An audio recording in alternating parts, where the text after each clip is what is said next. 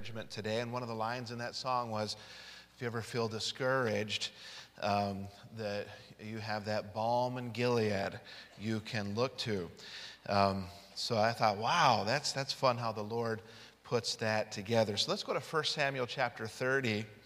It's interesting. The Bible talks about David and his crew. They got to be so discouraged that they began weeping until they had no more power to weep. It's interesting. You see somebody crying and you're like, oh good, you stopped crying. Things must be better. And how sad would it be to find out, no, the only reason I stopped crying is because I have no more tears to weep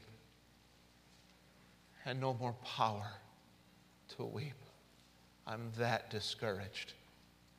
Here in 1 Samuel 30, David and his men got to the point where they stopped weeping because they didn't have any power left to cry.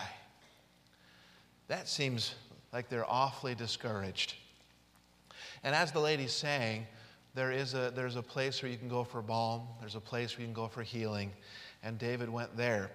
We're going to look at that today.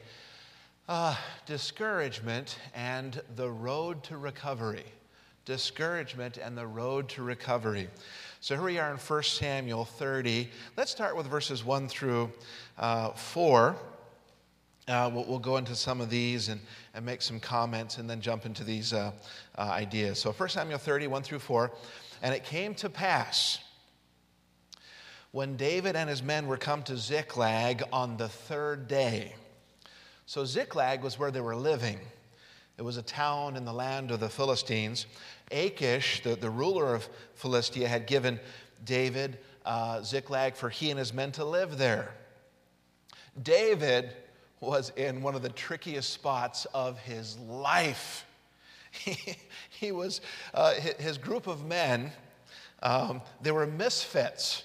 So he's got this group that he's holding together, and they're running from Saul, the king of Israel, while trying to protect Israel as much as they can, while pretending to be on the side of Philistia and hoping that, pretending to be willing to help Philistia go against whomever, including Israel, while trying to protect Israel. It was quite the mess he found himself in. So it came to pass that the Amalekites, so another enemy, had invaded the south. So let's talk about the Amalekites for just a moment.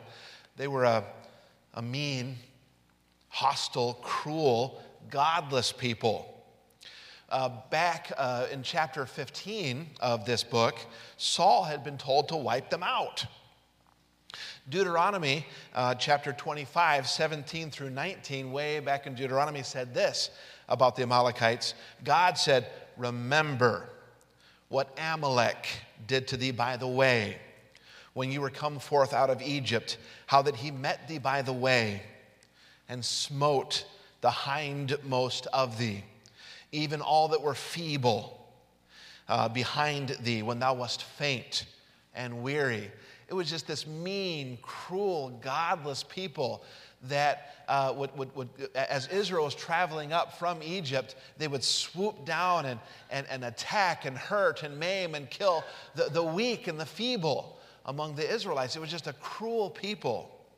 Well, these Amalekites had come in and they had smitten Ziklag while David and the men were away. It says this about the Amalekites, and he feared not God. So we're still back in Deuteronomy 25. Therefore it shall be, when the Lord thy God hath given thee rest from all thine enemies round about in the land which the Lord thy God giveth thee for an inheritance to possess it, that thou shalt blot out the remembrance of Amalek from under heaven. Thou shalt not forget it.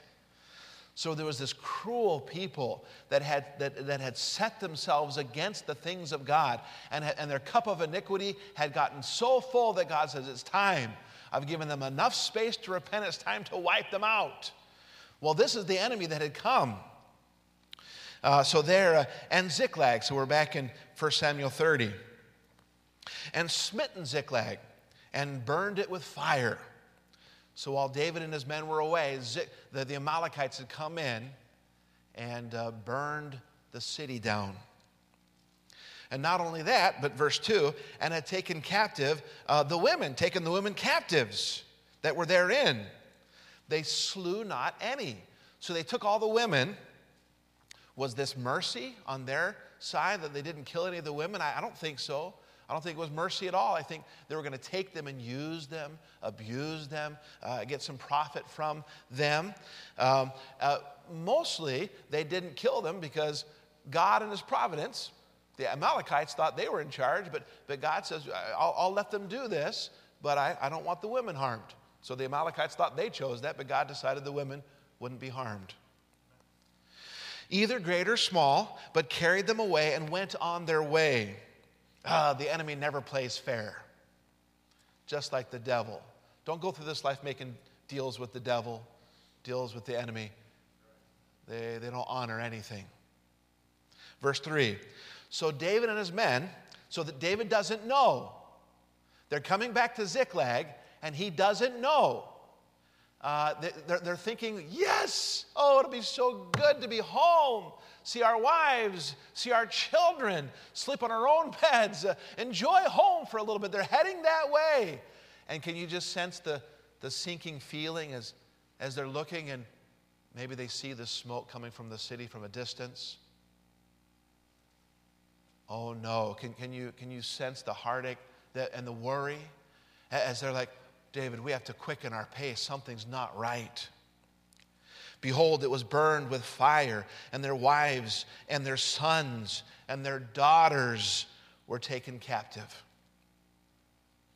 Oh, I can't even begin to imagine the pain. It was supposed to be a joyful scene, but instead heart-sickening horror. The buildings are burned, the loved ones are gone. And the Bible doesn't really tell us why God allowed this, but we know that David wasn't living a life of faith in the enemy's territory, pretending to be one of them. By the way, if you're a believer and you go out and you're out in this world pretending to belong to this world, living a life of disobedience, God doesn't let you get away with it for long. And if you can be comfortable out there, I think there's a good chance you're not saved. But here was David living among them. God doesn't allow his own to dwell in the land of disobedience for long without chastening them. God had given David time. The Bible says in 1 Samuel 27:7 that David had been there for 1 year and 4 months. God gave him plenty of time to come to his senses. And verse 4, that's that verse we were talking about. Then David and the people that were with him lifted up their voice and wept until they had no more power to weep. Can you imagine the discouragement? Their imaginations are running wild. Our wife, at least the bodies aren't there. Hopefully, I don't know, can we dare hope? We don't know what direction they went. We don't know who has them. Now, we know from the scripture that the Amalekites had attacked, but at this point, I don't know how David would have known. All they know is the city is burned, and our wives and our children are gone. For all they knew, all was lost. After 3 days of travel, boy, you come home and you find out your home is burned, your wives are gone. I can only begin to imagine the turmoil that would erupt in your soul. Are they okay? Will I ever see them again? And then David is going through his own anguish. But when you're in charge, boy, you share some of the anguish of everybody underneath you as well. That guy doesn't have his wife and children anymore. Oh, I have my own anguish, but I share his as well, and his, and his, and his, and all the extra turmoil.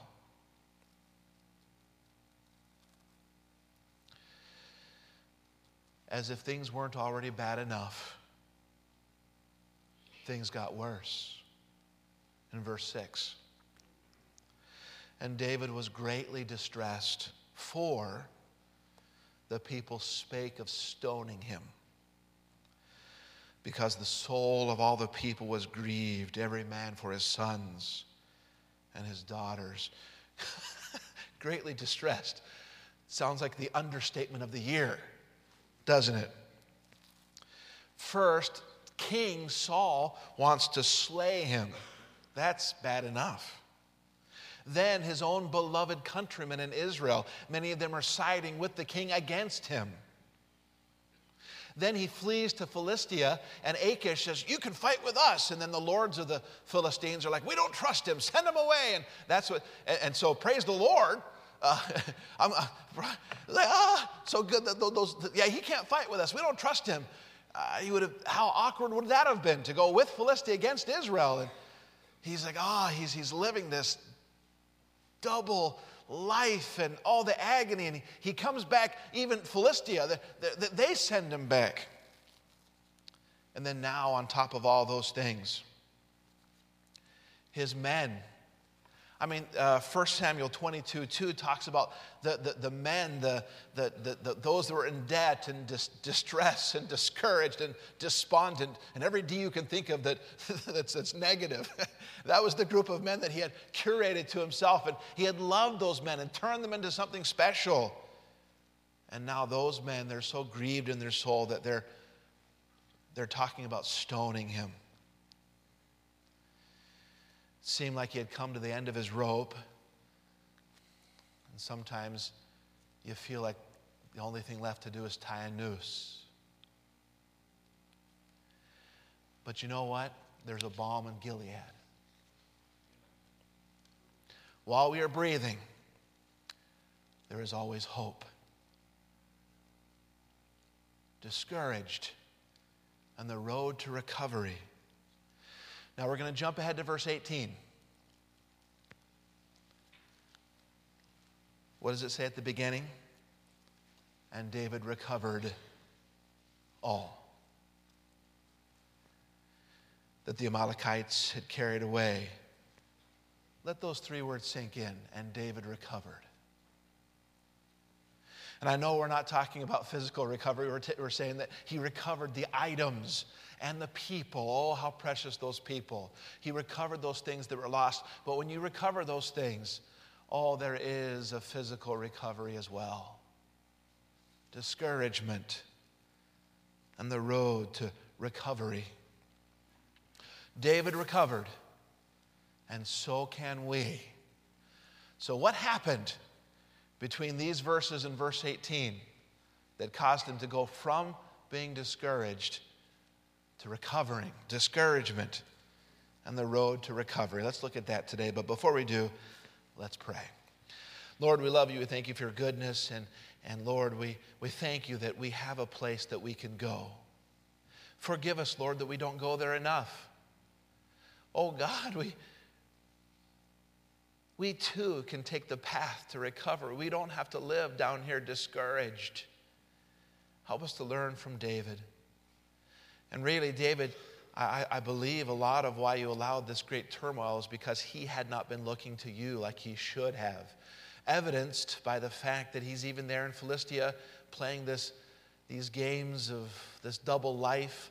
And we know what the Bible says about living the double life, where the double-minded man is unstable in all his ways. And David had been living an unstable life, and you wanted something better for them. I believe you allowed this so David could get back to the place where his eyes were where they belonged.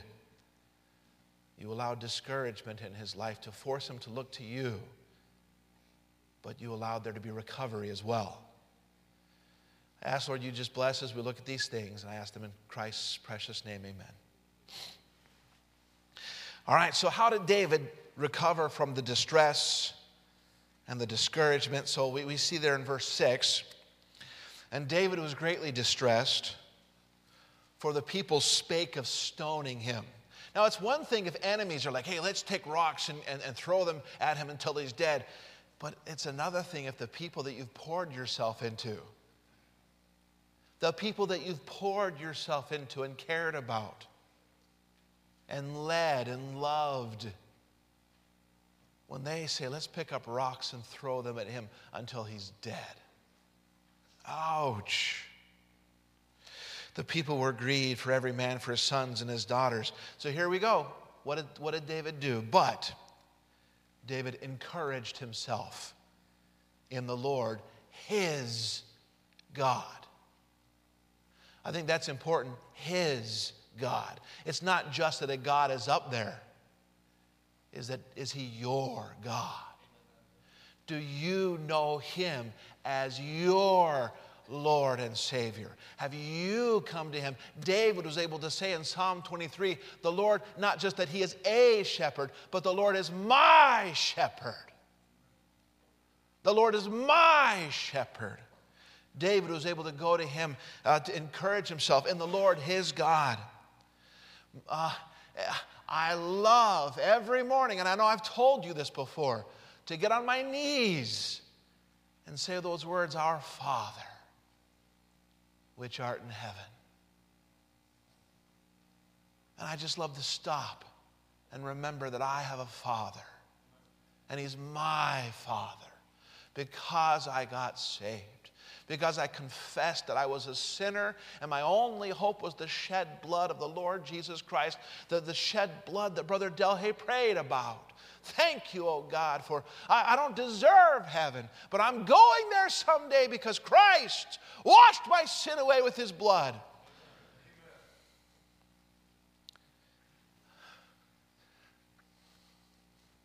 Our Father, which art in heaven. I'm not an orphan. And sometimes we live like orphans down here, don't we? And believer, you're not an orphan. You have a Father. And with those verses, I have this written down on my prayer list, Psalm 46:10. Be still and know that he is God. Just quietly, with your eyes closed, and say, Lord, you are on the throne, and nothing will ever change that. The circumstances are screaming out that you aren't in charge, but the circumstances are wrong. You are in charge. Oh, the comfort that brings. And you can encourage yourself in the Lord. Verse 7. And David said to Abiathar, the priest, Ahimelech's son, I pray thee, bring me hither the ephod. And Abiathar brought thither the ephod to David, and David inquired of the Lord, and David inquired at the Lord. He encouraged himself in the Lord. He inquired at the Lord. Oh God, you're in charge. You're in charge. And then he inquired, Lord, I've been kind of figuring out for myself what I should be doing, and I have royally messed things up. What do you want me to be doing? What do you want me to be doing? You're in charge. What do you want me to be doing? He inquired at the Lord, saying, shall I pursue after this troop? Shall I overtake them? And he answered him, pursue, for thou shalt surely overtake them, and without fail. By the way, so we jumped to verse 18 that said that he recovered. But before he recovered, he had a promise that he would recover. God told him here, and without fail, recover all. God told him he would recover all. And so he could go forward armed with the promises of God. And so can you and I. We can go forward in this life armed with the promises of God. We have a book full of them. So step number 1 on the road to recovery is prayer. Prayer. He encouraged himself in the Lord. And then he inquired of the Lord, oh God, you're in charge. You're in charge. What do you want me to be doing? I'm living my life like it's up to me to figure things out. Oh God, forgive me for living like an orphan. I'm not an orphan. I have you as my Father. I have the Lord as my shepherd. Oh, that's encouraging. But if you're my shepherd, I need to let you do the leading. And I haven't been like I should. Pray. Look to the one who can help and to the one who wants to. Aren't you glad that God can help and he wants to. You don't have to talk him into caring about you. Oh, Lord, please care about me. The Supreme Court, it was last year, we're looking at the 7,000 cases in front of them, and they can only pick 70 because they're human beings, and they only have so much attention that they can give to certain things. And so people are, please consider my case. I know you can't consider them all. Please see the validity in my case. My God isn't like the Supreme Court. My God can consider, and he does consider every case valid. He's just waiting for you to go before him. Look to the one who can help and wants to. Did David mess up? Sure, I think so. He probably should have left some men behind to guard the women and children. Kind of seems like it. Hindsight is 20/20 vision, right? He probably shouldn't have been in Philistia at all. Had David messed up? I think so. But this wasn't the time for what ifs. This was the time to say, oh, God, have mercy. What should I do? What do you want me to do right now? We are greatly distressed. He encouraged himself in the Lord, didn't he? When he was up against distress, he looked to the Lord. Different than King Saul. Remember in 1 Samuel 28, when he was distressed, I don't know what to do. And he went to the witch of Endor. And things ended up very differently for him. Things ended up awfully. And you'd say, well, of course, I would never. Oh, but where do we go instead of to God sometimes to look for answers? David went to the Lord, the only one who truly can help. I'm so glad that prayer isn't us talking God into caring for us. Prayer is when we finally recognize how much he already cares about us. You get the difference there? He inquired of the Lord. Not, Lord, this is what I'm going to do. I pray that you'll bless it. It was, Lord, it seems like I should go after them, but I'm not going to unless you tell me. Shall I pursue? What do you want me to do? Boy, I don't think David was seeking the Lord very much in those days. Or else I don't think he would have been in Philistia living this double life. Here was this huge problem that God was going to use to turn his attention upward. Oh, the advantage. Again, he had the high priest there with the ephod. He had quite the advantage in prayer, and he wasn't making use of his advantage in prayer until he was at the bottom of the barrel. So he had the ephod, and of course the ephod had that Urim and the Thummim, by which in the Old Testament God would reveal some of his will to his people. He had the priest there, he had the ephod, all the advantages he had in prayer. But oh, how sad that he hadn't been making use of them. I suspect that you and I are guilty. How much praying did you do this last week?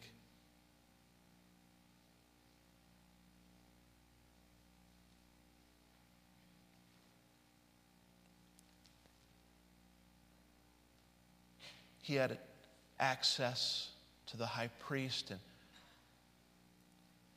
and you and I have access to the great high priest. Our advantage is even greater. Hebrews 4:14 through 16, seeing then that we have a great high priest that is passed into the heavens, Jesus the Son of God, let us hold fast our profession. For we have not an high priest that cannot be touched with the feelings of our infirmities, but was in all points tempted like as we are, yet without sin. Let us therefore come boldly, because of our access to the great high priest, all the advantages we have in prayer. But are we making use of them? Let us therefore come boldly. How much entering before the throne of grace? Boldly and fervently, with urgency. Did you make this last week? And I'm preaching at myself as well. Let us therefore come boldly unto the throne of grace, that we may obtain mercy and find grace to help in time of need. Real prayer is hard work.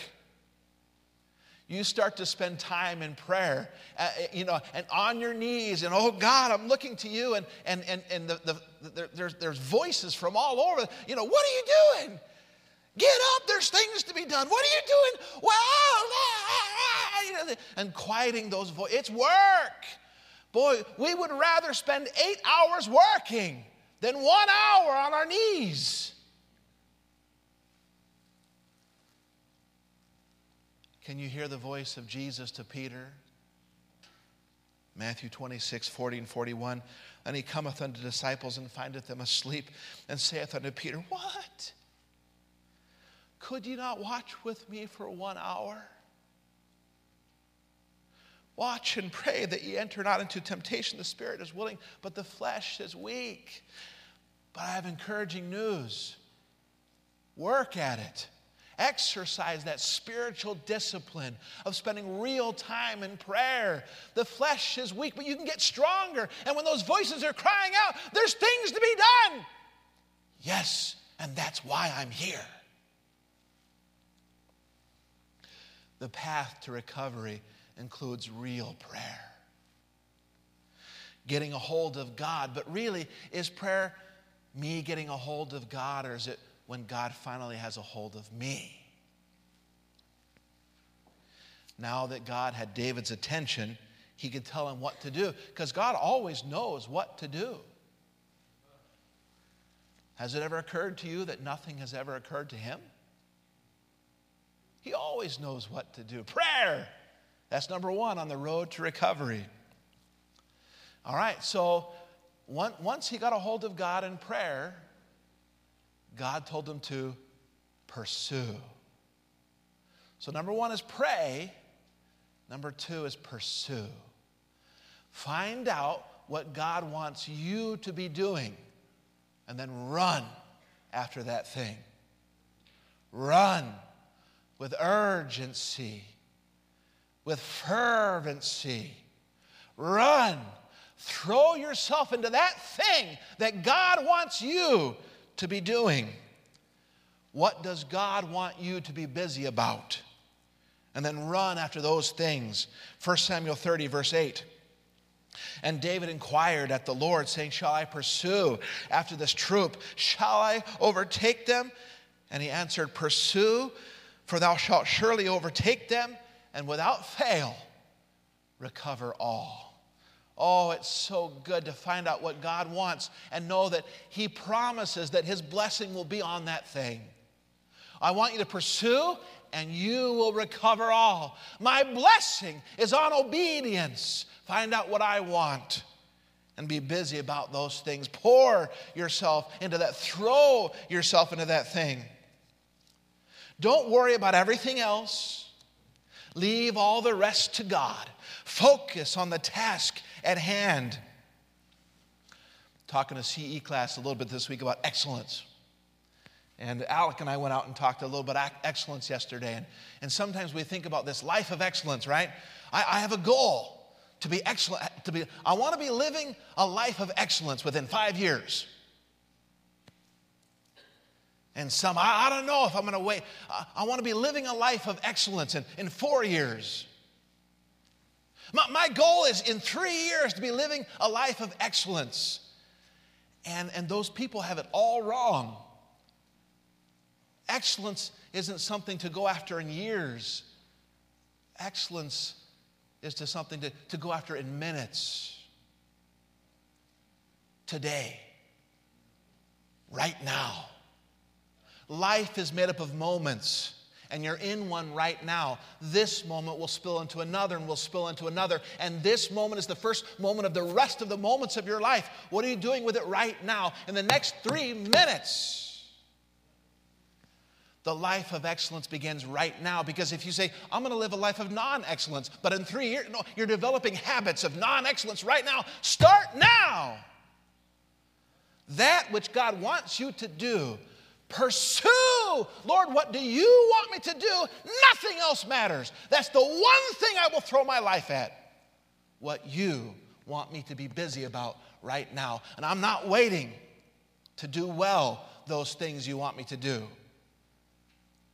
I'm going to start right now. Living that life of excellence. Find out what God wants. What does the Bible say in Proverbs 3, verses 5 and 6? Trust in the Lord with all thine heart, and lean not on thine own understanding. In all thy ways acknowledge him, and he shall direct thy paths. But when God points out the path, get on it and walk that path. Isaiah 30:21, and thine ears shall hear a word behind thee saying, this is the way, walk ye in it. All right, so the road to recovery involves prayer, involves pursuing, find out what God wants and run after that thing. When things go wrong, and they sometimes will, when the road you're trudging seems all uphill, when the funds are low and the debts are high and you want to smile but you have to sigh, when care is pressing you down a bit, rest if you must, but just don't quit. Life is strange with its twists and turns, as every one of us sometimes learns, and many failures turn folks about when we might have won if we had just stuck it out. Don't give up, though the pace seems slow. You may succeed with just one more blow. Success is failure turned inside out, the silver tint of the clouds of doubt. You can never tell how close you are. It may be near when it seems so far. So stick to the fight when you're hardest hit. It's when things seem worst that you must not quit. Pursue. And then, along the way, you might find somebody that's hurting. Along the way, take some time to pour yourself into somebody with need. What happens next? 1 Samuel 30, verses 9 through 19. So David went, he and the 600 men that were with him, and came to the brook Bezor, where those that were left behind stayed. But David pursued, he and 400 men. You're like, wait a second. He just had 600 men. When you're losing a third of your force, like, a verse that he just had 600 men, I has 400. Well, that explains. 200 abode behind, which were so faint that they could not go over the brook Bezor. So 1/3 of his force stays back. They're like, we're so exhausted. We can't possibly keep going. So if those guys couldn't keep going, you could only imagine how tired the 400 were. Well, we're tired too, but we do have the strength to at least keep moving. So you have 1/3 of your group that stays behind, 2/3 of your group that are doubtless barely able to keep rolling. There you have it. Let's keep going. But they were armed with the promises of God. Do what I told you, and I'll bless it. Oh, that'll charge your batteries. Verse 11, and they found an Egyptian in the field. Now, this didn't seem to be part of the plan. God just said, go after him, and you might see this Egyptian dying there, and you're like, no time for him. No time. I got to go after I got to recover my wife. I got to recover my kids. No time for him. That's not part of the plan. But 1 Peter chapter 2 tells us that Jesus left an example for us to follow in his steps. And as we see the Lord Jesus in the New Testament, he found time to help. Here was an Egyptian they found in the field, and little did they know that this guy that seemed to be an interruption to the plans was going to be a key to the whole thing. He was going to be the key that was going to open the situation because they took time for this person, this poor, dying soul along the way. And again, you can see, he's like, David, we found this Egyptian. Leave him. We have more important things to attend to. Leave him. They didn't say that. Again, Ziklag had been burned. I don't know how much food they had, how much water they had, but they took time that they didn't seem like they had. They took provision that they didn't seem like they had, and they stopped and they helped a dying man. And it turned out to open the whole situation. They found an Egyptian in the field. Oh, I'm afraid to care about people outside of my home. My priority is my wife and kids. God wants you to care for people outside of your home sometimes. Jump into those ministries. It's not my family or this person. It's as I'm trying to work with my home and rescue and salvage and pray down God's blessing on my home. There are people along the way that I can pour myself into, and it's connected to the saving of my home. It's not one or the other. That as I protect and lead and guide my home, there are people along the way that I am going to pour myself into, that we are going to pour ourselves into, and it's a connection between helping them and saving my home.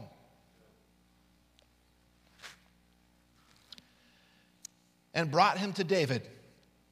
No time. David didn't say that. They brought the Egyptian to David. And again, David doesn't know who this guy is. They're just out. And there's this guy dying in the desert, in the wilderness, in this field. They gave him bread, and he did eat, and they made him drink water. They gave him a piece of cake of figs and 2 clusters of raisins. And when he had eaten, his spirit again came to him, for he had eaten no bread, nor drunk any water 3 days and 3 nights. He was so close to death, but they took the time to help him. And David said unto him, To whom belongest thou? And whence art thou? And he said, I am a young man of Egypt, servant to an Amalekite. And my master left me, because 3 days agone I felt sick. We made an invasion upon the south of the Kerethites and upon the coast which belongeth to Judah. You guys were attacking Judah? That's not good. And upon the south of Caleb. And then here it is. And we burned Ziklag with fire. We burned. Can you see the men of David? Ziklag, you say? We burned Ziklag. You see, I wonder if he noticed, that seems to have been the wrong thing to say. So this random guy, Dave, we found, leave him, there's no. They stopped and they took time to help this poor soul. This random guy, they showed kindness to as the key to the whole thing. Now, David knows what happened. He just doesn't know where to find the Amalekites.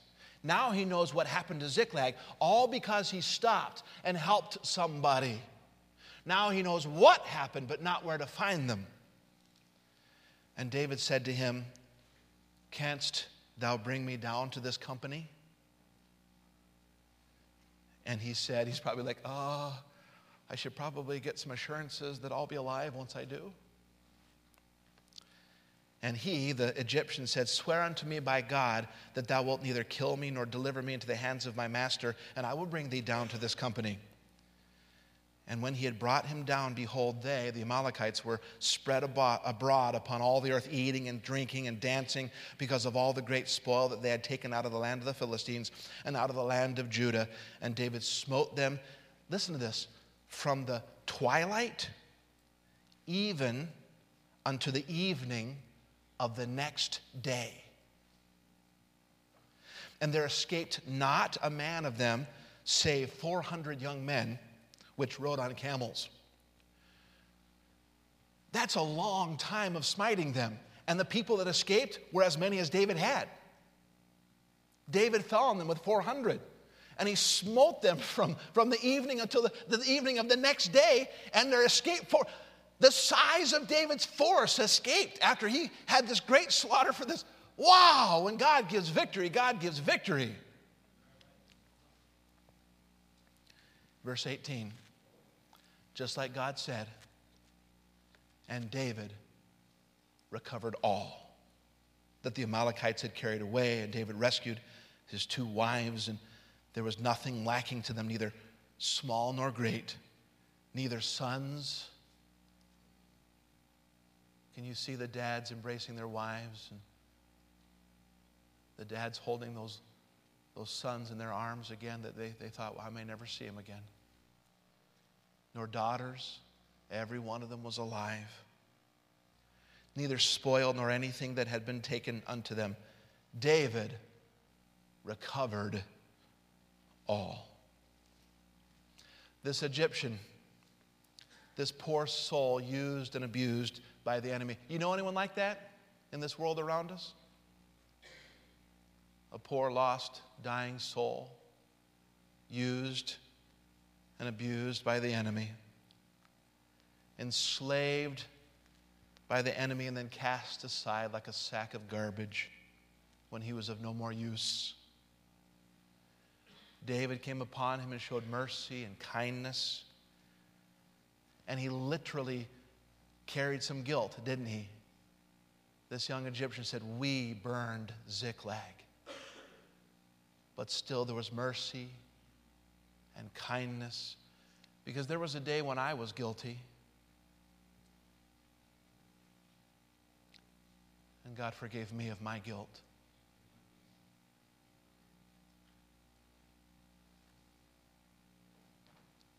David was a picture of the Lord here, mercy and kindness. It turned the whole situation around. So what did we learn today? Discouraging times come, don't they? Distressing times come. Life hurts. And the truth is, the Bible says, sufficient unto the day is the evil thereof. Every day comes with trouble. But you know, the Bible also tells us in Lamentations 3 that his mercies are new every morning. Great is his faithfulness.